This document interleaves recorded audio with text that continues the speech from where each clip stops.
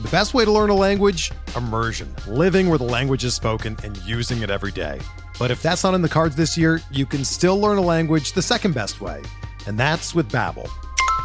Be a better you in 2024 with Babbel, the science-backed language learning app that actually works. Don't pay hundreds of dollars for private tutors or waste hours on apps that don't really help you speak the language. Babbel's quick 10-minute lessons are handcrafted by over 200 language experts and help you start speaking a new language in as little as 3 weeks. Babbel's designed by real people for real conversations, and their tips and tools are approachable, accessible, rooted in real-life situations, and delivered with conversation-based teaching, so you're ready to practice what you've learned in the real world. Here's a special limited-time deal for our listeners. Right now, get up to 60% off your Babbel subscription at babbel.com/Blue Wire. That's 60% off at babbel.com/Blue Wire, spelled BABBEL.com/Blue Wire. Rules and restrictions apply.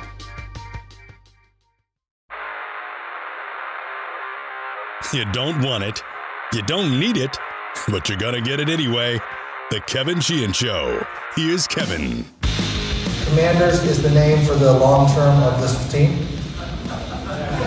We're focusing on that. We're focused on winning football games for the rest of the season, fixing the stadium, engaging with the city. And I know that is a topic that people in Washington want to talk about.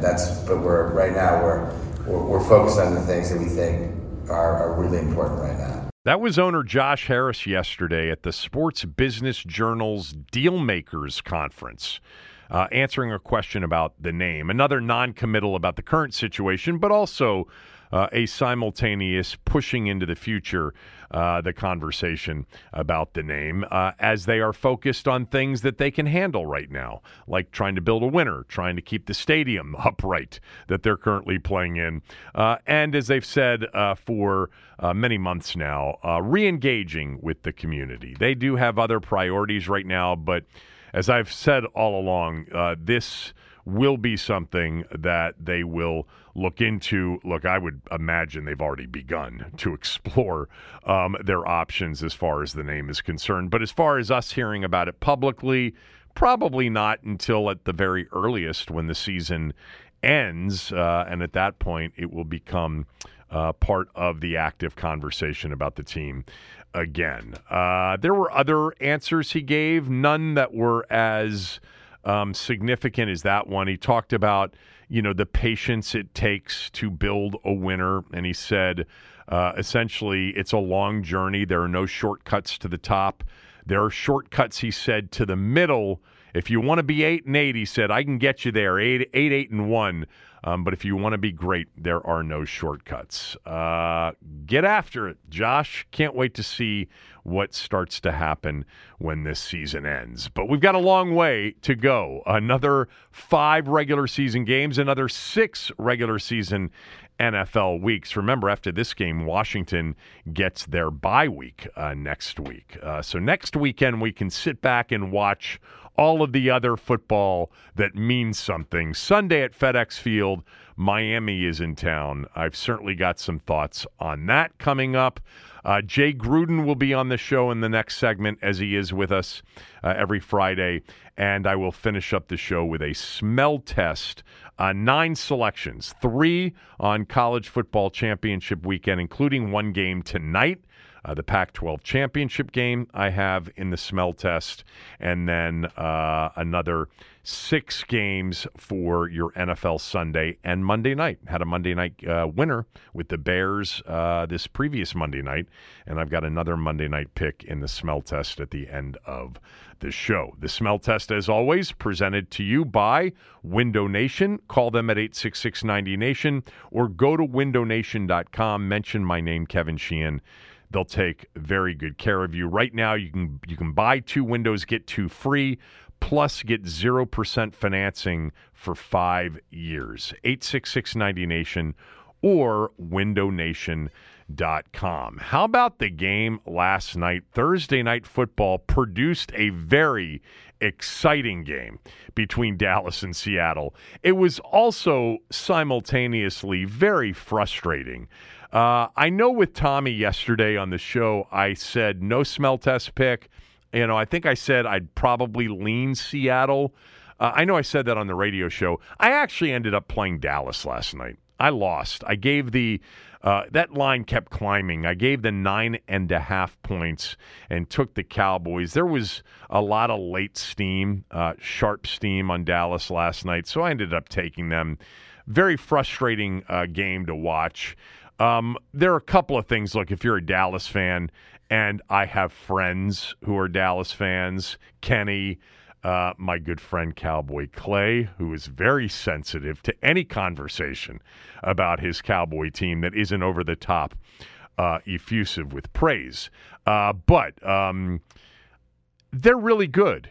Like, they're really talented, and Dak Prescott is playing the best football of his career. And CeeDee Lamb is an absolute stud. I was wrong about him, for sure. When I said, in years past, I actually don't think he's better than Terry McLaurin. Yeah, he's better than Terry McLaurin, as is DK Metcalf on Seattle's team. It was a shootout. There weren't any punts in the game last night. There are some wild stats that came out of the game last night. Here are a few of them. I'll start with this. 0 punts in the game last night. Just the 6th time in NFL history that a game has included 0 punts. How about this one? Seattle last night became the first team in NFL history to lose a game in which they scored 35 or more points and didn't punt one time. Teams that had scored 35 points or more and not punted were 64-0 since the Super Bowl era began in 1966, now 64-1. Last night's game, and what made it frustrating to watch, were the penalty yards and the penalties in general. 257 penalty yards between the two teams, most in a game in 2 years, but the 180 penalty yards in the first half, the most in a game since 1991. How about the Cowboys? 4th straight home game scoring 40 or more points. They scored 43 against the Rams, 49 against the Giants, 45 against Washington on Thanksgiving Day, and then 41 last night. That ties an NFL record for 40-point or more games in 4 consecutive home games in the NFL. Keep in mind, they have 5 games this year of 40 or more. They shut out the Giants in the opener, 40-0. Last night was the first game during the Pete Carroll era in Seattle where his team scored 35 or more and lost a game. They were 36-0 before last night. Also, by the way, for the Cowboys, first win of the season versus a team 500 or better. They had historically one of the historically easy schedules through 11 games, but they begin right now a very tough stretch. Eagles on Sunday Night Football a week from Sunday night, the Bills on the road, the Dolphins on the road, and then the Lions before finishing up with Washington. So we'll learn a lot more about the Cowboys over the next 4 games, but they did last night beat a team that came ready to play. Seattle was impressive last night. They had gotten blown out on Thanksgiving night by the 49ers. They had lost to the Rams before that. They had barely beaten Washington. They had, been crushed by the Ravens, and last night they were sharp. I thought Geno Smith in particular was really sharp last night. You don't always get that from Geno. I mean, it's really kind of Jekyll and Hyde with him, but he was outstanding, and it was a back-and-forth game. I mean, every single drive, with the exception of the drives that ended in turnover or in a 4th down turnover on down stop, ended in a score. The most frustrating thing, and for you Cowboy fans out there, Clay, you in particular, look, Dallas is really good right now. Dak Prescott's sensational. CeeDee Lamb's great. Cooks is really becoming a factor. Love the tight end Ferguson. The combination of Pollard and Dowdle, I don't know that it's the best in the league, far from it, in fact, but, they've had their moments. But, man, I mean, The penalties, 7 in the first half for 107 yards against the Cowboys. They were flagged 11 times. The game overall had in it, as I told you, the 257 penalty yards, 19 accepted penalties, 25 total flags in the game, so 6 were declined. There were also 4, very oddly, 4 flags in the game picked up. It just was too much last night with the penalties. Seattle's a highly penalized team as well. They're the top 2 penalized teams in the league this year. But as we talked about when they lost to Philadelphia a month or so ago, this is just a problem that is an every year problem for Mike McCarthy's Cowboys. They just have way too many really self-destructive penalties, and they're all so many of them are unforced. I mean, they lined up offsides last night 4 times. How can you do that in a game? How can one team continually line up offsides as much as Dallas does? I don't know. I think it's going to be hard for a team that is tremendously talented. They have the ability, certainly, to win a lot of games in January, certainly a couple of games. But when you commit penalties the way they do, week in and week out, it's just too self-destructive. I don't think they can win 4 in a row or 3 in a row if they were to win the division. I just don't see that happening. I still see San Francisco and Philly, who will play on Sunday in the biggest game of the year in the NFC, as the 2 best teams in the NFC. But, man, that was a shootout offensively last night. Dallas had 33 first downs in the game. Overall in the game, there were 58 first downs. The teams combined to go 17 of 28 on third down, and there were 817 yards to go with the 76 points in the game. One other thing, too, real quickly about Dallas. I mean, McCarthy just ain't the best at, sort of managing a game. And at the very end of the game, if you guys are watching, you know what happened. Dallas is up 38-35. They've got a 3rd and 3 at the Seattle 14-yard line. Seattle has just called their last time out with 1:52 to go. You either have to, call a bootleg rollout where there's an easy pitch and catch first down completion to end the game, but you also have the option of the quarterback, Dak Prescott, getting down, sliding down, or running for the first down. But you've got to keep the clock moving after that play. That's 40 valuable seconds. And they threw a fade into the corner that had no chance for CeeDee Lamb. No chance. That's a terrible call. I don't know, maybe it was a check, but if it was a check, it shouldn't have been a check option for the Cowboys at the line of scrimmage. Those 40 seconds in that particular situation, because you're pretty much guaranteed of 3 to extend the lead to 41-35, that becomes a massive, massive priority, because with no timeouts down 6, is Seattle going to really be able to get down the field in a minute or less? And you gave them 40 extra seconds, Mike McCarthy. Pitiful job with the clock. Again, it would have been one thing to sort of roll out and throw something super safe trying to get the first down. Look, when they dropped back to throw that ball, I was actually excited because I had Dallas laying the points, and it was my one way to get the win and the cover at 45-35 had they scored, but it had no chance. Seattle then comes down, and they're moving the football. They're at midfield with still a minute to go because they had those extra 40 seconds, and they had a 4th and 2, and they didn't block Micah Parsons. I mean, Geno Smith said that was the plan. I guess they had a screen called. The problem is that Micah Parsons is so fast. You can't leave him unblocked in any situation. They did, and Seattle is 6-6.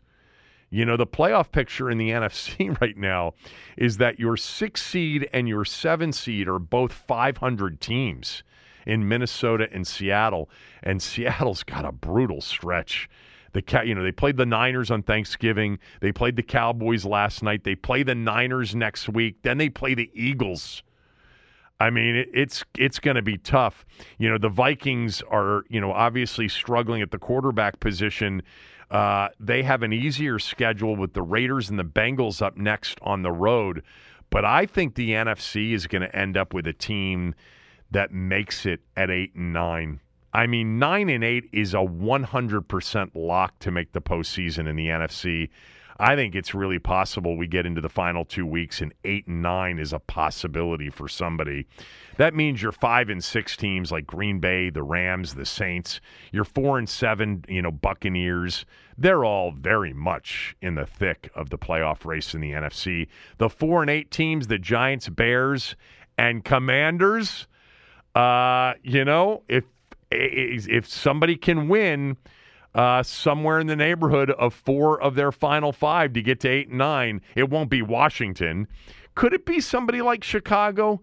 I was thinking about them. They have the Lions after their bye week. They have the Browns, Cardinals, Falcons, and Packers. They've played well with Justin Fields at times and lost, like their game against Detroit 2 weeks ago. They had a 2-score lead. And then they played a game like they did Monday night at Minnesota where Justin Fields didn't play that well, and they won 12-10. They have, of their remaining 5 games, they've got 2 or 3 of them that are winnable for them. They'd have to pull off an upset or 2 to get to, the 8 wins that you'd probably have to have. I don't think they will. I'm just saying, 8-9 is a possibility. By the way, if the Bears ended up winning a couple of games down the stretch, that would be great for Washington and their draft positioning. The Bears are tied with Washington and the Giants right now for the 4th worst record in the league. If the Giants and Bears can win some games down the stretch, Washington could end up with a top 4 pick. It would hurt their second-round pick that they got from the Bears if the Bears won some games in the Montez Sweat trade. But something to watch in the NFC. There's going to be a chance for some of these terrible teams to get on a mini roll and be in the thick of it down the stretch. No, I do not think it'll be Washington. So, Washington, Sunday, at home against Miami. This is a bad matchup for Washington. You're talking about the team that gives up the most explosive plays on defense against the team that creates the most explosives, or certainly one of the 2 or 3 top teams in the league at creating explosives offensively. It's a bad matchup for Washington. I really don't see how they are going to stop the likes of a running game led by Mostert and Achane, who is expected to be back, and then the Hill, Waddle, etc. Group. It's just Ron's calling plays. He's back at defensive coordinator. That's an intriguing storyline for Sunday, but still the big storyline for Sunday in these final 5 games is Sam Howell, and to a slightly lesser degree, Eric Bieniemy. And, Eric Bieniemy said something yesterday that I want to read real quickly, which I don't know. I'd like to actually know what the actual truth is. I think I know what the truth is. But he was asked by John Keim early in the press conference yesterday. Yesterday was coordinator day. He was asked about whether or not he has seen himself evolve as a first-time play caller. And he said, well, first of all, this is not my first time as a play caller. I've been doing this now for 6 seasons. So I've been in this role. I've been in this seat. I've been in this chair. And certain days are better than others. And then he goes on to talk about, we're all striving for perfection, yada, yada, yada. Has he been in this seat, been in this role, been in this chair? I can imagine for a guy like Eric Bieniemy to hear that question asked, and it's not the first time that it's been asked this year, and I think he has given a similar answer in the past, but it just sort of stood out to me yesterday to hear him answer the question that way, because I started to wonder, well, maybe he was much more involved in play calling in Kansas City. But I don't think he was. I think he was involved in game planning and designing plays and probably got to call plays on occasion. But Andy Reid was the play caller and has been the play caller there. Matt Nagy was calling plays before he left for that job in Chicago, or was as involved as maybe Bieniemy was when Nagy left as a play caller. I don't know. I guess there's some pride there with Eric Bieniemy, wanting people to stop asking him, how he's seen himself evolving as a play caller, because he, sees himself as a guy who's been an offensive coordinator. But I think, personally, this role that he's in this year, I think he's stretching it a little bit there, and the role he's in this year is unique for him. Forget the assistant head coach title. That's unique. We know that.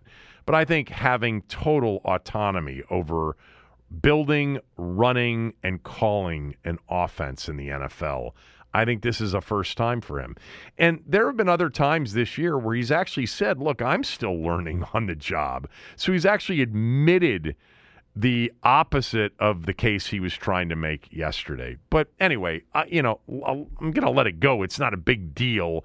I just thought it was interesting, and I think it was him maybe just getting his back straightened up to say, hey, wait a minute, man. I've been an offensive coordinator before. I've called plays before. Just not a lot, and just not in the role that he's had here in Washington. Okay, let's discuss the long shot possibility of Washington competing Sunday against Miami and how they would put themselves into a position to actually have a chance to pull off the upset. Actually, before I do that, I want to read this quick tweet from Kevin. He wrote, Kev, do you give us a chance on Sunday? Ron doesn't have that signature big upset win that he's had every year here. I think it's coming against the Dolphins. I don't, Kev, but thanks for the tweet. But yeah, Ron's got a record here of pulling off a stunner. The Pittsburgh game in 2020, on the road, a Monday afternoon COVID rescheduled game, 23-17, as they went on a run at the end of the year to win the division in the NFC East. 2021 was the off the bye week win over Tom Brady and the Buccaneers, 29-19 as 10-point underdogs. And then last year at Philadelphia on Monday Night Football to end the Eagles' hopes of an undefeated season. So he has pulled it off. There are really two chances here, right? It would be Miami or San Francisco at home on New Year's Eve. I guess the season finale against the Cowboys, if the Cowboys have to win that game, that would, qualify as well. But there was one other tweet. This was from Dave. Did you say to Tommy that if they beat the Dolphins, Ron has a chance to stay? No. Somebody else also, and I was looking for it earlier. I couldn't find the other tweet in my notifications, but I remembered somebody else clearly misinterpreting what Tommy and I were talking about yesterday. We were contemplating what would happen if they beat Miami, and Tommy asked me, could Ron save his job? And I said, absolutely not. I don't think he could save his job with 5 wins down the stretch in a playoff berth, unless they got on a run in the playoffs. I just don't, first of all, see that as even a possibility. And even if they played well down the stretch and pulled off a couple of upset wins, no. That ship has sailed, in my opinion, Dave. But thanks for the tweet. So, how do they pull it off Sunday? They've got to score, number one. And when I say score, touchdowns, plural. I mean, that's number one. Because I don't see defensively them slowing Miami down and holding them to, say, 20 points like the Raiders did. Now, the only way that happens is if you get a bunch of turnovers, and they turned the ball over 3 times against the Raiders in scoring just 20 a few weeks ago in a 20-13 win. But you've got to go in assuming you've got to score 27-plus points to have a chance. And that's number one. Bieniemy talked about it yesterday. We moved the football against Dallas, but we didn't finish. You have to finish this week, and you have to finish with touchdowns. And while in the process of scoring, you got to probably possess the ball for a little while before you score. Not that you're going to turn down a 77-yard, touchdown run by Brian Robinson Jr. if they actually hand the ball off to him. But the best, overall scenario would be to score 27 plus. You've got, in that scenario, you've got 5 scoring drives minimum. And those 5 scoring drives are long, drawn-out, 12-play, 13-play, 14-play, 5, 6, 7-minute drives. We've seen this team capable of converting on third down and possessing the ball. And they'll have to do that because that becomes your best defense in a game against the Miami Dolphins. That keeps Tua and Tyreek Hill and Jalen Waddle and Raheem Mostert on the bench. Without the football. And so number 1 is scoring touchdowns. Number 2 is possessing the ball so that your offense becomes your best defense on the way to scoring touchdowns. Thirdly, to do both of those things, especially the second, possess the ball, you've got to be patient against a Vic Fangio defense. You will get, and I'll ask Jay about this, you'll get stuff between the 20s if you want it. He waits for you to make a mistake, and teams usually do. You're going to have to block up their pressures. They're without Jalen Phillips. They may be without Javon Holland as well. But take the underneath stuff, continue with the quick game, get the ball into your playmakers' hands, and let's move the chains. Move the football, possess the football, but you have to be patient against a Fangio defense. Lastly, and it's sort of the cliched key to a win for probably, 20 teams in the league every week, but for a team like Washington facing a much better team like Miami, you can't turn the ball over. You've got to play a clean game if you want to have any chance. And in fact, you've got to have Miami play a game that isn't clean, and they have turned the ball over in recent games. Washington is 3rd in the league in turnovers. They've got 22 on the season. Their turnover margin is dead last in the league. I actually didn't know that. I knew it was down near the bottom, but after the last couple of weeks, their turnover margin is dead last in the league. So get some pressure on Tua. Ron's got to figure out how to get some pressure on Tua, get the ball, out earlier than he wants it to get out, and, catch him if he throws him to you.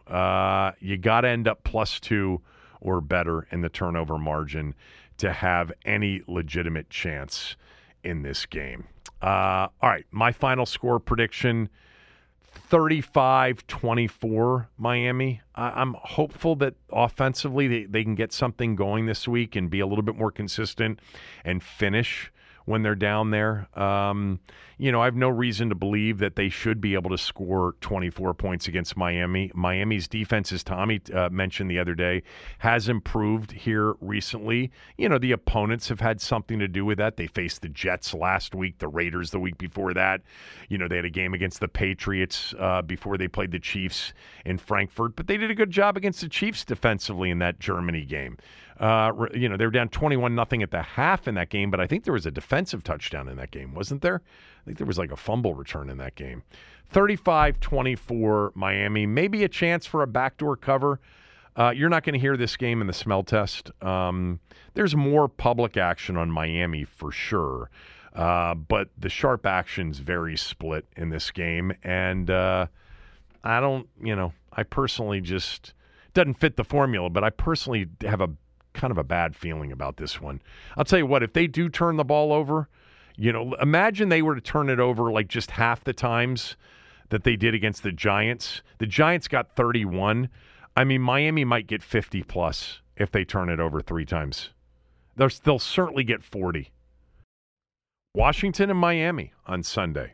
A history these two franchises have with one another, having played in 2 Super Bowls against each other. There are only a few matchups that have happened twice or more in Super Bowl history. I think the Cowboys and the Steelers, they have matched up in Super Bowls 3 times against one another, and that is the most. But Miami, Washington, San Francisco, Cincinnati, Dallas-Buffalo, Giants-Patriots. There are a couple of others, right? I think there are a couple of others. Patriots-Eagles is twice. And I think I just got all of them. I believe I just got all of them. Yeah, I think those are the matchups that have happened at least twice in Super Bowl history. I may be missing one. If I'm missing one, tweet me with the one I'm missing. Dallas-Pittsburgh, 3, and then Washington-Miami, San Francisco-Cincinnati, Dallas-Buffalo. Did I mention that one? Dallas-Buffalo. Forgot about that one. Giants-Patriots, Eagles-Patriots. I think that's the list of Super Bowl matchups at least 2 times. I may be missing one. I could be missing more than one. Washington and Miami Sunday. I write 70 chip, everybody. 4th and 1, Riggo. That is the play in franchise history. I would love for the game to come down to fourth quarter, 17-13, and a chance on a 4th and 1 to go for it to take the lead. But then this particular weekend, I'd actually like Miami then to go down the field and win on a walk-off field goal or a walk-off touchdown. It's odd, man. 5 games left, and I'm already in that mode of it's about next year and the future. But I kind of feel that way, and I think many of you do as well. But come Sunday, I'll probably be hoping that they at least don't embarrass themselves like they did on Thanksgiving Day. All right, Jay Gruden next, right after these words from a few of our sponsors. We're driven by the search for better. But when it comes to hiring, the best way to search for a candidate isn't to search at all. Don't search, match with Indeed. Indeed is your matching and hiring platform with over 350 million global monthly visitors, according to Indeed data, and a matching engine that helps you find quality candidates fast. Ditch the busy work. Use Indeed for scheduling, screening, and messaging so you can connect with candidates faster. Leveraging over 140 million qualifications and preferences every day, Indeed's matching engine is constantly learning from your preferences, so the more you use Indeed, the better it gets. Join more than 3.5 million businesses worldwide that use Indeed to hire great talent fast. And listeners of this show will get a $75 sponsored job credit to get your jobs more visibility at Indeed.com/Blue Wire. Just go to Indeed.com/Blue Wire right now and support our show by saying that you heard about Indeed on this podcast. That's Indeed.com/Blue Wire. Terms and conditions apply. Need to hire? You need Indeed. If you're a basketball junkie, then you know there's no better time of year than the NBA playoffs. Twice a week, JJ Redick is cooking on his podcast, The Old Man and the Three. He has guys come on in all stages of their careers to talk about the league and share stories you won't hear anywhere else, including Devin Booker on why he talks so much trash, Ray Allen's epic free throw competitions with LeBron in Miami, and the moment Tyrese Halliburton knew Pascal Siakam would be a good fit in Indy. In addition to player interviews, every Monday JJ breaks down the top 3 things happening around the NBA with unmatched analysis, not outlandish takes, and is often joined by masterminds of the game like Tim Legler to dive deep on rookie reports, trade breakdowns, and why is mean mugging now a tech? You won't find another outlet that covers the game as comprehensively and with such insight as JJ does it on The Old Man and the Three. Make this your companion podcast during the playoffs. Listen to The Old Man and the Three ad-free on Wondery Plus or wherever you get your podcasts.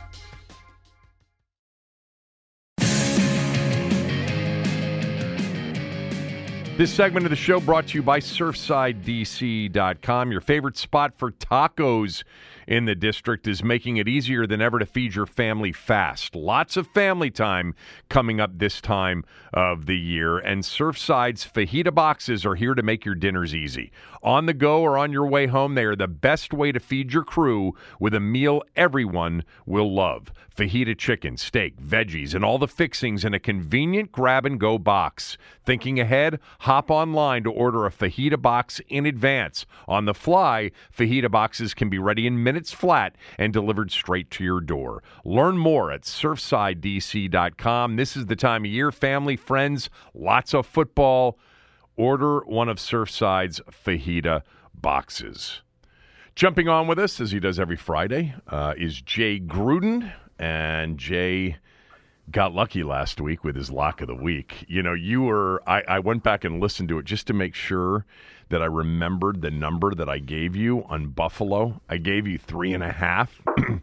Now, nobody that bet that game, unless they bet it on Wednesday or Thursday, got it at 3.5. Everybody got it at 3. I got it at 3. I played it at 3 too. So most people pushed, but I gave you 3.5. So it's another winner for you, and you are now 7-3 on your lock of the week on this show. Have you thought about your lock of the week for today? Or are you going to wing it again? Yeah. No, I already know it. You already know it. It's going to be Jacksonville. Okay, well, you just Monday Night Football. Good tease there. We were going to tease that it was coming up a little bit later on in the conversation, but well, you just asked me. I didn't know. I can't read people's minds. So you got Jacksonville on Sunday in their game against Monday night against Bengals. Yes. So now, all right, I'm gonna give you the number right now. What do you think the number is? Can't wait to hear this. It should be about 15, but it's only 8. It's 8.5 right now. It's 8.5 everywhere. Yeah. I don't see an 8 anywhere, so you're going to have to give the half point because that's what our listeners who will be taking your pick, they'll be playing at 8.5. Why should be double digits easy? Why it's only 8? Okay. Well, doesn't that make you wonder at all? No. The Bengals are the 31st ranked defense, and Jake Browning's not very good, and the Jaguars are. I just don't understand it. It's weird. Yeah, it is kind of weird. At Jacksonville. I think the line should be higher too. So Jacksonville minus the 8.5. We just we didn't bury the lead on the show today. We got the Jay Gruden lock of the week out there. He is 7-3 so far this year. What did you think of last night's game? You know, I think Dallas was exposed a little bit defensively. You know, I think you can put some points on the board and attack them physically like Seattle did, but I still believe that Dallas's offense is one of the tops in the league. Dak is playing extremely well, and he has a lot of different ways that he hurt you. You know, with CD and Ferguson and Pollard and Cooks and Gallup. So they're pretty darn good. They're going to be a tough out for sure. Yeah, the game was actually one of these games that was weird for me in watching it because it was a very exciting game. Nobody punted in the game the entire night. And both teams made so many plays offensively, but it was just a flag fest the entire night. Yeah. And you ended up with 19 penalties for 257 yards, and there were another 6 penalties that were declined, and another 4 flags that were thrown and picked up. I mean, you had what would that be? So that's 25. You had 29 flags thrown the entire night, and I just thought it made the game at times painful to watch. Yeah. NFL is getting hard to watch with all the penalties, in my opinion. I mean, anytime a defense gets a stop, you got to look around your 360 around your head for a flag for illegal contact or something, a late hit or a hit too low or hit too high. It's getting a little bit out of hand, in my opinion. There is no doubt that on a third down throw, as a football fan watching a game, when your team gets a stop, you are just waiting to see that yellow flag thing pop up on the screen. And you got to give it like 5 full seconds because sometimes it'll pop up a little bit late. But as long as you see the quarterback of the other team and the other offensive players walking towards their sideline, that's usually a pretty good sign. It's when you see them waiting around and looking at and then you're like, oh, shit, here we go, illegal contact. You know, Cooley and I have had this conversation many times before. I don't think that defensive holding or illegal contact should be an automatic first down. I think it's too punishing for, a 3rd and 20 or a 3rd and 15 play to get bailed out on a play on contact on the opposite side of the field, as an example. I think it should be 5 yards and you replay the down. What do you think? 100%. It's the worst rule in football, in my opinion. And so you can call it almost on every play. If you play cover 2 and you're a corner, and you're supposed to jam the receiver, and some guys jam them at the line of scrimmage, some guys sit at 5 yards, and they sit back a little bit and just punch them a little bit and knock them off there. You could call that every play almost. It's awful. It's the worst call in football, and it definitely should be a 5-yard penalty without the automatic first down, because how many times has teams had 3rd and 15 and been bailed out by a illegal contact penalty away from the ball? They're up 40. I think I read they're up 49% this year on that call alone. It seems like it. I didn't see that number. That's interesting. I think the flip side argument is that if it's 3rd and 17, then you're going to have corners out there, basically if they get beat off the line, they're just going to reach out, they're going to grab, and you're going to have a disadvantage turned into advantage because it's only 5 yards. I said illegal contact, not holding. Holding's different. Okay, so you would do it for illegal contact, not holding. So holding is when you actually hold. Illegal contact is outside that line of scrimmage area when you make any kind of contact. Yes. Within 5 yards. If you make contact with a guy who's 6 yards down the field, you get the penalty. It's a 5-yard penalty. You just nudge him. It's the stupidest rule ever. Right. Yeah. All right. By the way, Geno Smith is interesting to me because there are nights or days when you watch him and he is red hot and he's on, and then there are other days where it looks like he does not know what he's doing. Do you like Geno Smith? You hit it right on the head. I have no idea whether to like him or not, because there's some games he looks like he's never played before, and then there's some games he looks like a Pro Bowler. So I like quarterbacks that are a little bit more consistent to that, but I do think he's talented. I just don't know if I'd want him as my quarterback for 17 games, because I figured 8 of them he looked bad and 9 of them he looked good. If we get in at 9 and 8 in the playoffs, then sure, I'd like him. On Dallas, because I have friends who are big Cowboy fans, we talk about it all the time. I just don't know how a team can win 3 or potentially 4 games in January and February when they're penalized as much as Dallas is. And so many of the penalties are, pre-snap penalties. They lined up offsides 3 times last night. Lined up offsides. How does Mike McCarthy not get that under wraps? I don't know. That's a weird penalty. I mean, just back up. I mean, usually you get warned first before they call it. On defense, maybe they'll say, hey, back up a little bit. Sometimes even before the snap, hey, back up 11 or whatever. But yeah, it's a weird deal. They've been penalized since I can remember coming into the league. It feels like Cowboys have always been penalized. So it's something you got to really focus on. He's got to make a huge point, because you cannot have that many penalties in a playoff game and expect to win, especially against somebody like the Eagles or 49ers. Yeah. Let's talk about Eagles and 49ers. We'll get to Washington here in a moment. The game of the year in the NFC Sunday. Who do you like and why? I like San Fran, just because I believe that when those guys are healthy, they are undefeated. Purdy, Samuel, Trent Williams, Ayuk, McCaffrey. That's a heck of a group of players, but it's going to be tough for them.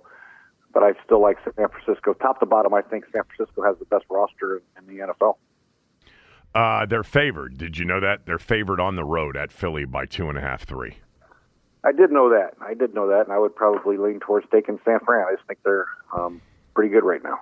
They can beat you so many different ways with the running game, throwing the ball. Purdy is, I think, going to be after this game and talks for winning MVP. So they're pretty good. And their defense, adding Chase Young, the speed on the edges, I think with both and Chase Young, ability to corral Jalen Hurts will be a big factor in the game where he can't get outside the pocket and run.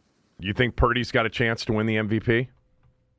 I do. If he beats Philadelphia, I think he'll be right in the top 3. And then, with 5 or 6, I think they still have to play somebody else. Baltimore. Running, so. They play Baltimore on Christmas Baltimore. Night. Yep. So they beat Baltimore on Christmas night, and they beat Philadelphia. I think he's got to be, right? If that keeps going, he's going to be up there. Obviously, if Jalen wins this game, he's the front runner. So I think it's between those 3.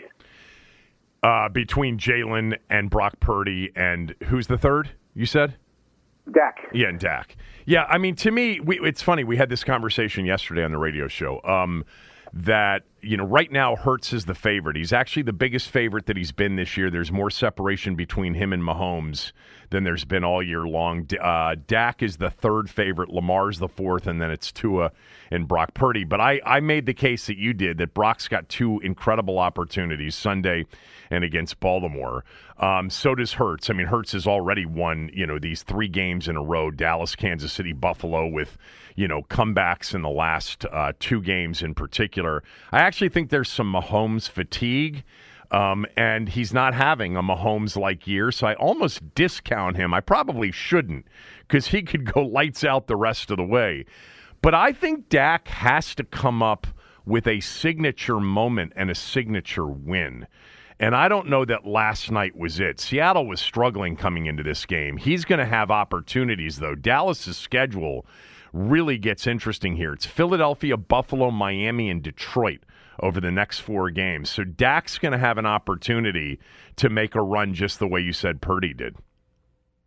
Yeah, exactly. That's why I said Dak. If he doesn't, he doesn't. But if Jalen beats San Fran, then it's going to be hard to overtake him, even if they lose a couple coming down the stretch. I mean, Jalen has played unbelievable. I mean, he's struggled in the first halves. He's played great in the second half. He's done whatever it takes to win, and that's what MVPs do. They carry the team on your shoulders, and they find ways to win, whether it's 31-30 or 10-7. He's just done a great job the entire year using his legs and his arm. We did this thing yesterday where we picked somebody kind of off the grid that over the final third of the season could play great and get himself into the conversation. And I don't understand, and I want your opinion on this. I don't understand people that watched the Philadelphia-Buffalo game on Sunday and came away with it thinking that Josh Allen isn't good enough. I thought he was incredible in that game, and I think they've got enough opportunities and are good enough that if they made a run down the stretch, like he's top 3 in a lot of the key, quarterback advanced numbers. What do you think of Josh Allen? And then just, do you give Buffalo any chance of resurrecting their season? I do, and Josh is an incredible player. Obviously, turnovers are his biggest issue, but Buffalo would be 2-12 without Josh Allen. I mean, Josh Allen is unbelievable talent. He's big, strong, physical, can throw it. He's competitive. Obviously, he has some accuracy issues at times, overthrowing some guys and throwing into coverage at times. But, I mean, can you imagine taking a job and having Josh Allen as your quarterback? How awesome that would be. I mean, seriously, he's an awesome player. And I don't see anything bad about him other than an occasional turnover, which I could live with the ability that he has and the plays that he makes that aren't scripted. Yeah. Yeah. So for me, like an off-the-grid guy, I mean, we haven't even mentioned, the possibility of a Tyreek Hill or, the possibility of a non-quarterback, because it's pretty much become a quarterback award. Yeah, we'll see what happens the rest of the week. Josh Allen still has a chance to strap that team to his back. I guess McCaffrey could go off for the last 6 games or whatever and be in the running, right? Yeah, he's up there. I think he's the highest. He's got the best odds of non-quarterbacks. In fact, I'm looking at my bookie right now, and McCaffrey, it's Hurts, Mahomes, Dak, Lamar, Tua, Brock Purdy, C.J. Stroud, and then McCaffrey. And then it's Trevor Lawrence, Josh Allen, Tyreek Hill, Goff, Wilson, who's playing better, and then Myles Garrett's the only defensive player along with T.J. Watt on the board. Wow. Myles Garrett's been something else this year. I don't know if I've ever asked you about this, but it looks like Joe Flacco is going to start for Cleveland Sunday in L.A., more likely than not. What was your opinion of Joe Flacco when he was playing in Baltimore? Well, Joe has a powerful arm. The only issue with Joe is he can't move anymore. And, it's hard to, in this day and in the NFL, it's hard to come up with a plan with a quarterback that doesn't move unless he's just absolutely Peyton Manning or Tom Brady that, just can understand coverages and throw the ball where it needs to be on every play. But I think if you have a game manager like Joe, if he can manage a game, hand the ball off, play actions, he's very good. He's got the arm talent for sure. Limit his true drop back passes, then they'll be in the game. So having a veteran leader like that on your roster at this stage of the year when you're in the playoff hunt, I mean, I think they're 7-3 or 8-3 or 7-4, whatever it is. I think it's a good move by Cleveland to get a veteran like that. The issue is, obviously, if they get behind and have to come back, his ability to move will be an issue because their offensive line pass protecting isn't the greatest. Run blocking, they're a lot better than pass protecting. They'll have their issues. We're kind of covering the NFL now, and so we're going backwards based on what we usually do. But let me just finish up with that, and then we'll get to Washington. Is there a team right now that's in the hunt, maybe not in it right now in terms of the playoffs, but they're in the hunt that you're interested in and you think has a chance to make a run and be a factor when we get to the postseason?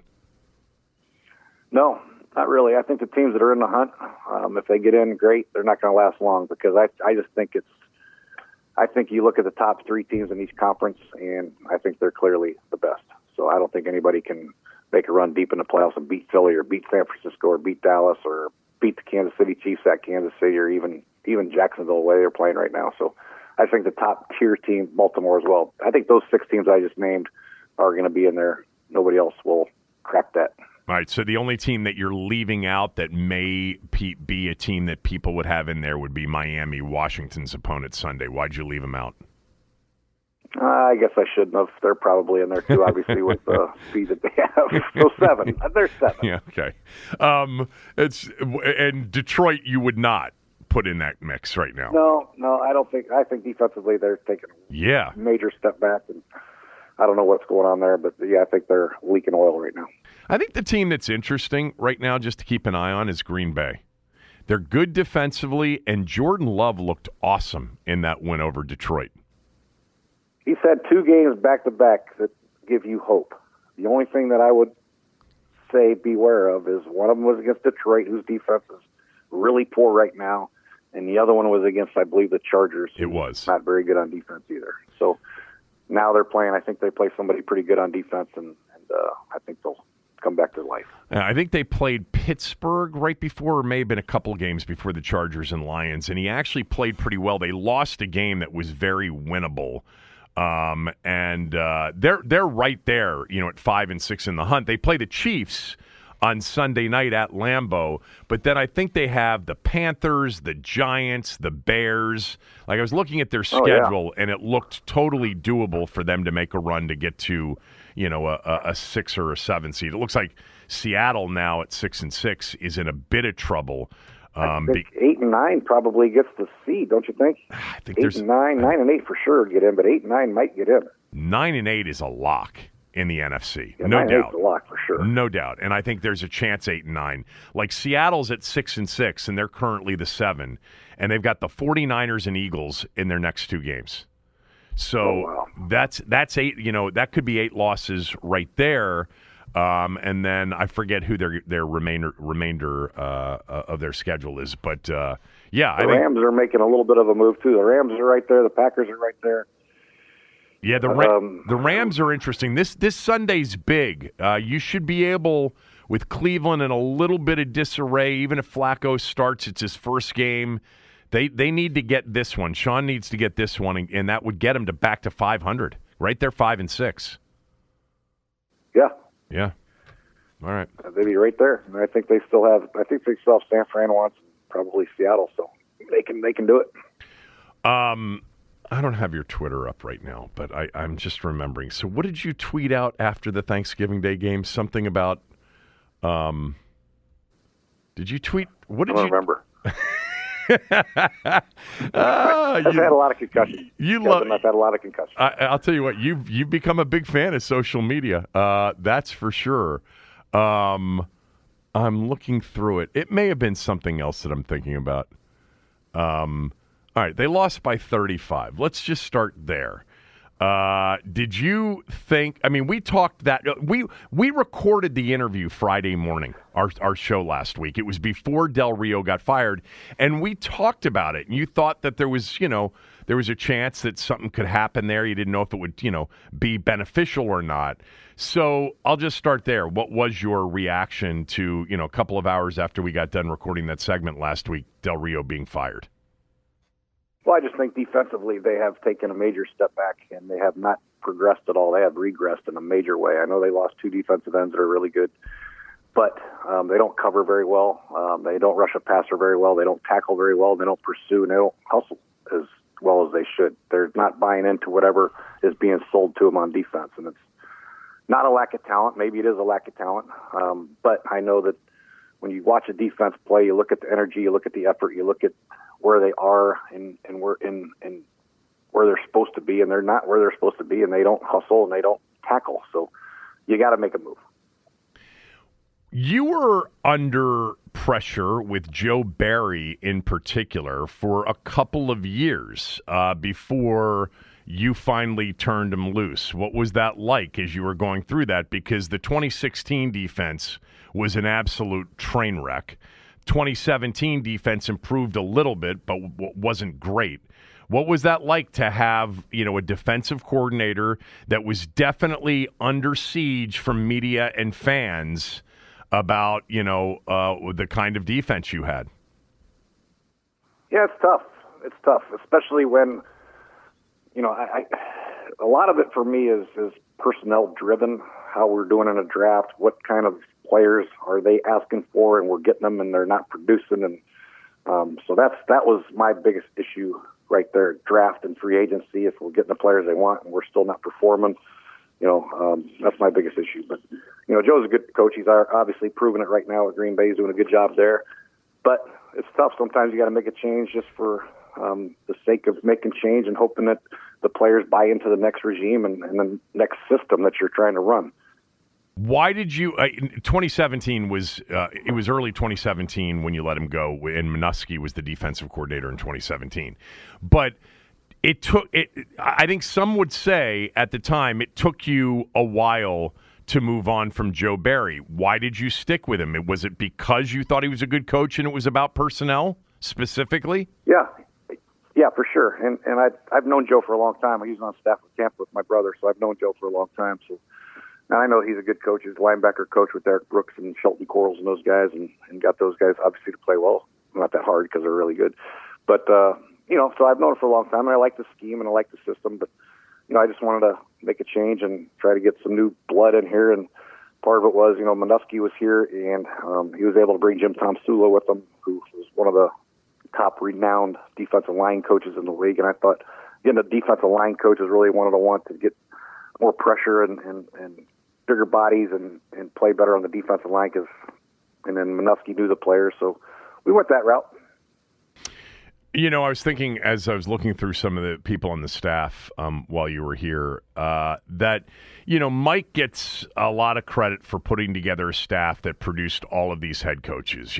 That story's been well documented here in recent years. But a lot of those guys ended up being on your staff too. Shane Waldron, who probably is going to have a chance to be a head coach. Sean was you're the one that elevated Sean into a position of significance and got him recognition. I think some people think Wes Phillips is going to have a chance to be a head coach at some point. I'm sure I'm forgetting some as well. Kevin O'Connell? Of course, Kevin O'Connell. Dave Ragone's the offensive coordinator for the Falcons. Right. So do you ever feel left out of the conversation of, hey, my staff was pretty good too? Yeah, for sure. I laugh when people say that Sean McVay's a Shanahan tree. There's absolutely, he was on a staff. The Grudens are the one that brought Sean to the league. My brother hired Sean, and then I hired Sean, I brought Sean in the UFL with me, and then obviously he got a job with the Shanahans, and then I tried to make him a receiver coach at Cincinnati when I got the coordinator job at Cincinnati, and they blocked me and elevated him to tight end coach. That's how he got the tight end job. And then when I got the job at Washington, I obviously made him offensive coordinator. So, and then Kevin O'Connell we brought in, but it really doesn't matter who gets credit for what. Those guys are, eventually branch off and become your own coach and your own guy and do things your own way once you get the opportunity. And those guys have obviously done a great job. I know that, but do you think that a lot of what Kevin O'Connell and Sean McVay, and potentially others that will become head coaches, do you think a lot of what they got was from you and the Gruden tree more than the Shanahan tree, or not? I think it's a combination of both. I would like to think that we had some influence on them because we were pretty good, did some good things, the Grudens, at one time. We were pretty good offensively, both of us. But, who knows? You have to ask them that. All right, back to the game last week. It's weird, and 45-10 doesn't say or back up what I'm about to say, but I'm curious as to whether or not you felt this way at all. I actually thought it was a much more competitive game than the final score indicated, and I thought it was because I thought offensively they actually played pretty well through like 3 quarters. What did you think? I agree, 100%. The issue is situational dominance, and they obviously struggled mightily on 3rd and 4th and 1. First 3rd and 1, they try to double move to Terry, and Terry's a little quick and got covered, and then they go for it on 4th and 1 in a shotgun and don't get it, and then another 3rd and 1 and 4th and 1 didn't get it. And I thought early in the game, I thought they should have gone for one or both of those early 4th down and 2 to 3s past midfield to try to get some momentum instead of punting and getting touchback or whatever they did. Especially against an offense the way Dallas is playing, I think you need to try to maximize your possessions. But you're right. I think they did play well. I think Sam played well, threw the ball extremely well, except for the pick 6. But, unfortunately, they couldn't punch the ball in or convert on some key situations. Yeah. All right. It's the Dolphins. They have been as explosive as any offense in the league at times. They've not done well in their big games this year against, Miami, against Buffalo and against Kansas City. The opportunities they've had to win some big games, similar in some ways to Dallas. Let's just start with them defensively before I hear what you think about them offensively and the job Mike McDaniel's doing. You've coached against Vic Fangio over the years. What's challenging about designing an offensive game plan against Fangio? Vic's a good coach. He actually is a guy that I targeted as defensive coordinator at one time. Unfortunately, I didn't get him. When you were here? When you were here? Yeah. Okay. Yeah. It was after my first year. But yeah, he's a good coach. Obviously, he's got a good scheme. He's got a decent blitz package, but he's more of a cover-oriented coach. Plays a lot of quarter, half, and he has a lot of formation coverage. Coverage he does. You line up in 3-by-1, he'll play this. You line up in 2-by-2, he'll play this, and they're sound. And now that they add Jalen Ramsey back there in the secondary, that makes him all the more tough to deal with because Jalen is very versatile in what he can do in zone and man, and obviously he's a playmaker. So they're a formidable defense, and I think moving forward with the more that they play under Vic, this is now their 12th game, the better they're going to get. They're a team that's going to get better as the season ends, not worse.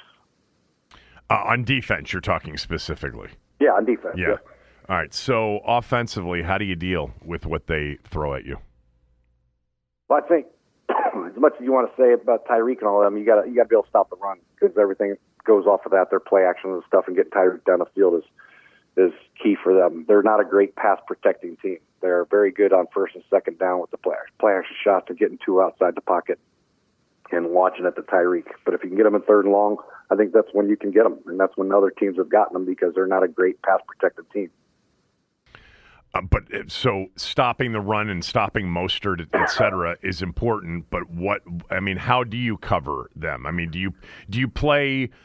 Do you play aggressively? Do you play more bend, don't break, and try to tackle well when they complete balls underneath? I mean, what do you do when you're facing Tyreek Hill, who's the most dangerous player in the league?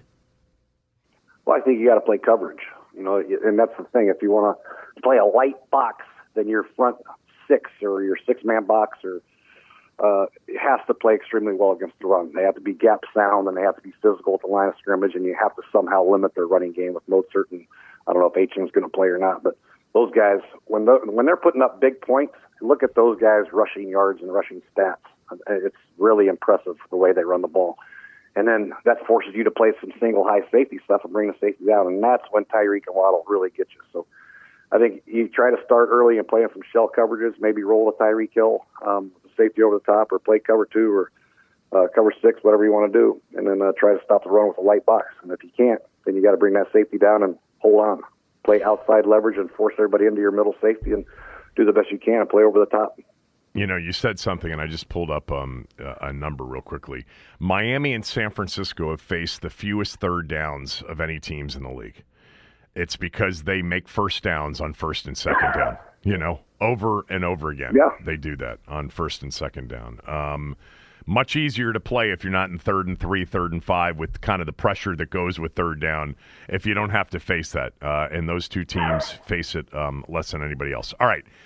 Prediction on Sunday. I think Washington's going to keep it close. I think it's going to be a pretty high-scoring game, kind of like probably 34-27 type thing, 34-20. Yeah, I think Washington keeps it within a touchdown. Wow. All right. Washington plus the points. Enjoy the football this weekend. I'll talk to you next week. Yeah, thanks, Kevin. Jay Gruden, everybody. We'll finish up with the smell test right after these words from a few of our sponsors. When you need mealtime inspiration, it's worth shopping Kroger, where you'll find over 30,000 mouth-watering choices that excite your inner foodie. And no matter what tasty choice you make, you'll enjoy our everyday low prices, plus extra ways to save, like digital coupons worth over $600 each week. You can also save up to $1 off per gallon at the pump with fuel points. More savings and more inspiring flavors make shopping Kroger worth it every time. Kroger, fresh for everyone. Fuel restrictions apply. Another day is here, and you're ready for it. What to wear? Check. Breakfast, lunch, and dinner? Check. Planning for what's next and how to save for it? That's where Bank of America can help. For your financial to-dos, Bank of America has experts ready to help get you closer to your goals. Get started at one of our local financial centers or 24/7 in our mobile banking app. Find a location near you at bankofamerica.com/talktous. What would you like the power to do? Mobile banking requires downloading the app and is only available for select devices. Message and data rates may apply. Bank of America N.A., member FDIC.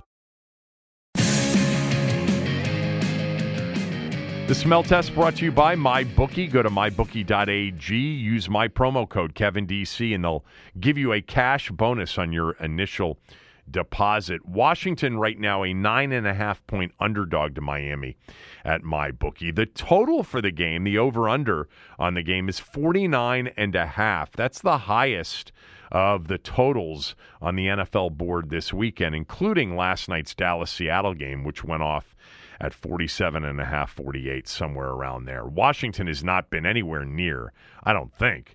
Maybe the Dallas Thanksgiving Day game, where the total was pretty high. I think that went off at 48. But 49.5 is the largest total of the year for Washington. You know, early in the year, they had some of the lowest over-under totals on the season. If you are looking for a place to place sports bets, MyBookie is your spot. If you've already got a spot and you're looking for a second spot, MyBookie's perfect. Fair point spreads, fair money lines, fair prop bets. Here are some of the prop bets this week. Actually, I pulled up a couple of them. Sam Howell's over-under on passing yardage, 264.5. Minus 105 if you want to go over 264.5. Tua's is 282.5. They have so many prop bets on every NFL game. You know, if prop bets, player prop bets are your thing, MyBookie's got so much for you to choose from. Fair point spreads, fair props, fair everything, fair pricing, most importantly. You're not going to overpay on a loss. Go to mybookie.ag. Use my promo code, KevinDC. 7-7-1 last weekend. That followed a 5-5 weekend the weekend before. I am 67-67-5 on the season. 500 exactly. And this is the final college football weekend of the year before we get to bowl season. This is conference championship weekend, and that's where we will start. Tonight, Oregon's a 9.5-point favorite over Washington in the Pac-12 title game out in Vegas. Washington is just the third undefeated top 5 team to be a 7-point or larger underdog in their conference championship game since 2005. Look, the reason Oregon's a big favorite is because, you know, everybody's described them this way. They have passed the eye test. They lost to Washington in their head-to-head earlier this year, 36-33. They have destroyed everybody else on their schedule, with the exception of Texas Tech, who they had a close game with earlier in the year. But they haven't played a lot of really good teams. Their toughest opponent really would have been, after Washington, would have been the road game at Utah, but this isn't the same Utah team we've seen in recent years. They crushed them 35-6. They beat Oregon State last week 31-7, a week after Washington barely beat Oregon State 22-20. Now, Washington was on the road. Oregon played that game at home. It is everything you see when you see Oregon. You see the most explosive offense in the country. other than maybe LSU's, and you see a quarterback playing at a high level. And with Washington, they have not been super impressive since beating Oregon 36-33 in mid-October. You know, they barely beat a really bad Arizona State team. They struggled with that Utah team that Oregon destroyed. They beat Oregon State, as I mentioned, by 2 in the rain. I think that was their most impressive win. Last week, they converted a 4th and 1 in their own territory. They could have punted it. It was 21-21, and they kicked a walk-off field goal to beat their arch-rival Washington State in what won't be the final game between those two teams. They've actually extended that game for another 5 years, even though Washington State is without a league, or I guess they're headed to the Mountain West. I forget where Washington State and Oregon State will end up going, but with Washington heading to the Big Ten, they're going to continue that series. But, you know, as a 16-point favorite last week, they were lucky to survive Washington State. So that's why Oregon is a big favorite. You know, Oregon, many people believe, is the best team in the country, but the public thinks that Washington's getting way too many points, and they're taking the points with Washington. I didn't think Oregon would be this big of a favorite. I thought they would be every bit of a 7-point favorite. 9.5, it might go to 10 in spots, might come down a half point. Who knows? You know, I have this thought about this game that if I didn't have a side based on sort of the contrarian smell test handicapping theory, I'd actually give Washington a look-see just because I would bet they're a hungry football team tonight. You know, they have been hearing from the so-called experts that Oregon passes the eye test and they don't. And they beat they beat Oregon earlier this year. But sticking with the formula, Oregon is a favorite at 9.5, which seems too big, and the public agrees. They're pounding Washington. I'll take Oregon minus the 9.5 tonight in Vegas in the Pac-12 championship game. In the Big 12 championship game, that kicks off the Saturday action at 12 noon tomorrow. Texas is laying anywhere from 14 to 14.5. And the public likes the dog in this one as well, Oklahoma State. I think Texas is actually coming off maybe their most impressive outing of the year since the Bama win in Week 2. They crushed Texas Tech last week, 57-7. This number is perceived to be too high, so the public's backing the underdog in this one. I'll take Texas and lay the 14. Tulane is laying 3.5 against a banged-up SMU team. I understand that, but the public is still backing SMU. Tulane has struggled to score. They're kind of lucky to be here at 11-1. They've had a lot of close calls. They had a 2-point win over Tulsa, a 3-point win over East Carolina, a 2-point win over Rice, a 7-point win over North Texas. Meantime, Southern Methodist, as in SMU, has been destroying teams. Tulane's favored. I think some people are surprised at that. They're favored by 3.5, so that half point's just hanging out there, incenting more SMU action. I'll take Tulane and lay the 3.5. Let's go to Sunday, where last week was a Sunday of favorites. This weekend, I got a lot of dogs. I say Sunday of favorites. A lot of favorites covered last week, more than in any other weekend in a long time. We did get the dog with the Bears on Monday Night Football. I'll start with this. How is Atlanta only a 1.5-point favorite over this Jet team that can't score points? I know how good they are defensively. You guys know how good they are defensively.